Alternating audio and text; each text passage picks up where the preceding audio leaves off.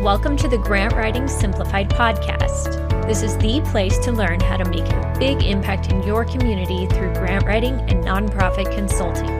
The world needs you to step forward as a grant writer and use your skills to lead with confidence. I'm Teresa Huff, former special ed teacher turned grant writer and nonprofit strategist. In my 20 years of freelancing, I've helped nonprofits triple their funding and exponentially increase their reach. Now I'm stepping up to mentor freelancers and nonprofit leaders like you who are ready to take your skills to the next level. It's time to get intentional about your vision so you can create lasting change in your community. Learn the skills and strategies you need to become the grant writer the world needs. Let's do this. Hey friends, welcome back. Today we are talking about the comparison trap. And sometimes it's easy to get caught up in the numbers game of grant writing or comparing with other nonprofits and what they're doing or how other grant writers are doing. And so I want to talk through some of those things and some of the pitfalls today. Before we get into that, nonprofits and grant writers often ask me where to find grants and how to keep up with all the different deadlines. I tell them about Instrumental. This is an online database that has made my grant searching and tracking process go so much faster. They have search features and funder data right there in the system that would normally take me hours to dig up on my own. Instrumental brings all your grant research, tracking, and the project management under one roof. In fact, I like it so much that I partnered with Instrumental to give you a free 2-week trial and $50 off your first month. Go to teresahuff.com/instrumental, that's instrument with an L, and use the code GWSPOD. Give it a try, and then let me know how you like it. Recently, I was leading a couple of different grant writing workshops with some nonprofit leaders, and it was a mix of people. Some of them had quite a bit of experience with grants, and some had never written any grants before. So we really talked through, they had a lot of great questions about strategy or how do we present certain aspects of our program? How do we talk about this? And so we talked through some of those things. One question that came up a couple of times was, how do we show that we're making an impact when maybe we're only serving 80 locations?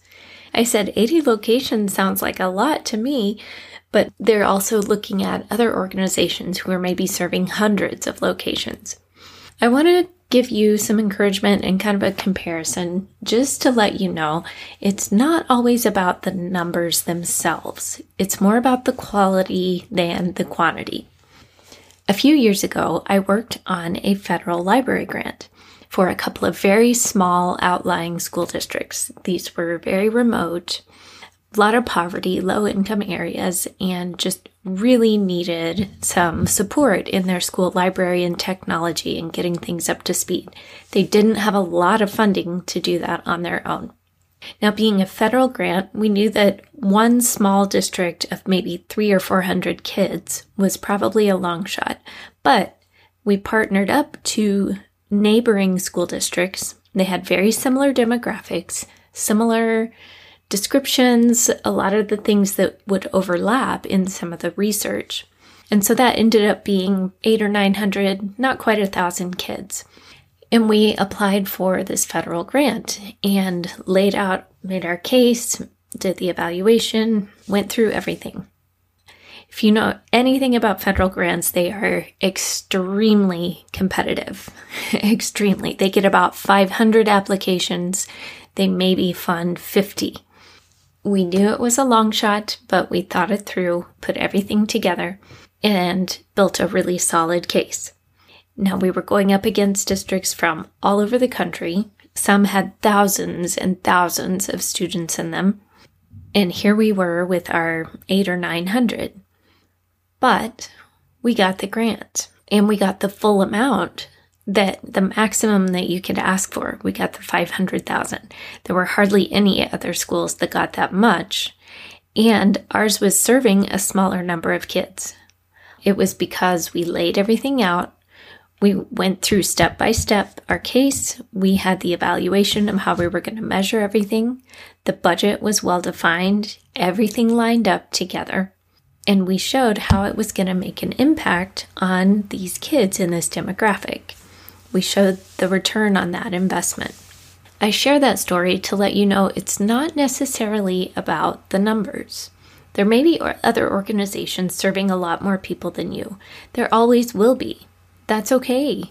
Let them, bless them, more power to them. Now, don't get me wrong, numbers are important. We absolutely need to be measuring and tracking and collecting the data. We need to be able to show to make a good case. But the numbers themselves are not everything. There will always be other organizations bigger and smaller than yours. There will always be someone else serving more people or with more locations or whatever the case may be. But I want you to think about how can you shift to look at what you're doing and the impact you're making. Make it more about the impact than the numbers and present that in your case of what you're building. In episode 14, I talked about grant writer success rates, and I addressed the question of, am I a bad grant writer if I don't win the grant? Or when people talk about, oh, what's your success rate? That might be an interview question that you hear, and that's really not a good question. That's asking the wrong question and measuring the wrong thing. We need to shift that perspective. You can go back and listen to all of that in episode 14. There are other things we can be quantifying and measuring besides just the success rate. Again, yes, keep track, but that's not the only metric, and there are way too many external variables to use that as the only measurement. Something I find interesting is that episode 76 is one of my most popular episodes. I talked about how we can use constraints as containers for creative progress instead of roadblocks. We have had so many constraints the last couple of years, so many unexpected and unwanted boundaries and limitations and unknowns. But if we shift that and look at that as actually opportunities or ways to find creative solutions and new types of problem solving, then that can actually become some of our best work if we'll shift that narrative around that. But we have to deliberately change that way of thinking into looking at that in a more positive light. And it's kind of the same way with this question about the numbers. Yes, numbers are important, and like I said, we do need to be measuring them, but that's not everything. And how can we use those creatively? Maybe our numbers don't look like another organization's, but instead of worrying about what the other organization is doing, let's look at our nonprofit and see what can we be doing. How can we be getting better and improving our programs and serving our clients well to carry out our mission? How can we look at our limitations creatively as opportunities instead of something negative? These might be good questions to think through as a team with a couple of your team members or even your board to get people thinking and talking and just starting the conversation. Sometimes a couple of well-placed, open-ended questions can really bring up some great points and ideas and almost a breath of fresh air. If you're feeling stuck in this comparison trap, I just want to encourage you. Keep focusing. Always go back to your mission. Bring it back to that. And what are you doing? And are you serving well within your mission with the resources that you have? And not worry so much about the comparison trap and what the others are doing. It's the same way with grant writers. There will always be grant writers who are more advanced and always ones who are newer. And that's all right. That's a part of the process. And I'm glad, because if there are grant writers with more experience than me who have written other types of grants, then I can learn from them. And they're a great resource. If we can start shifting this narrative, then we can become so much more impactful and powerful in helping these nonprofits carry out their missions. If you've been wondering how to become a grant writer, you can learn exactly how to do that in my VIP program, Fast Track to Grant Writer. We work together in this personalized program to develop a plan based on your top goals and your skills. I'll help you find the shortest distance from point A to point B so you can launch your freelance grant writing career. You can start today at teresahuff.com/BIP. Again, I want to give a quick shout out to today's sponsor, Instrumental, for their support of grant writers and our work. Go check them out at teresahuff.com/instrumental and use that code GWSPOD. Are you feeling caught up in the comparison trap? If so, what do you think is causing that, and what could you focus on instead? How can you focus less on the numbers and more about the quality of the programs that you're bringing and how you're carrying out your mission?